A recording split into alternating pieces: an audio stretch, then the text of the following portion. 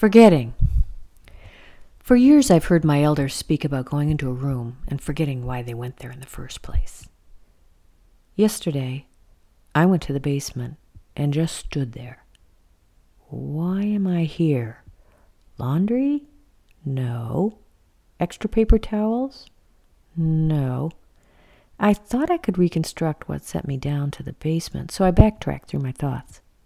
I came up with nothing.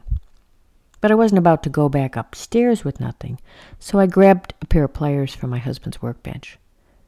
When I got to the kitchen, he was there eating lunch. And what are you doing with the pliers? I don't know. What do you mean you don't know? For a minute I thought about making up a story about how he had promised to fix the whatchamacallit months ago, but forgot, and so I had to do it myself. But why compound memory loss with lying? I went to the basement to get something, forgot what I went to get, so I grabbed your pliers. Now here's where I wish I could say that we laughed, we split his egg salad sandwich, and we continued in our domestic bliss. That's not what happened. He looked alarmed. Now granted, his expression of alarm looks the same as every other expression: pity, surprise, anger. That's why he has no lines on his face. It's never been used. But these are the kinds of digressions that got me into this mess in the first place.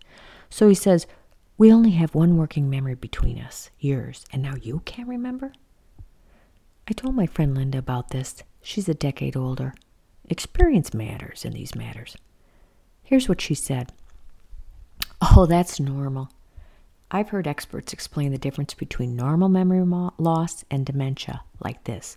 Normal is when you leave the grocery store and you can't remember where you parked your car, but after a moment, you remember. Dementia is when you leave the grocery store and you don't know where you are and you don't know how you got there. Or did she say that dementia is when you find your car and you don't know it's a car? Anyway, just one last question. What do you call it when you leave the grocery store and you can't remember where you live, but it doesn't seem to matter?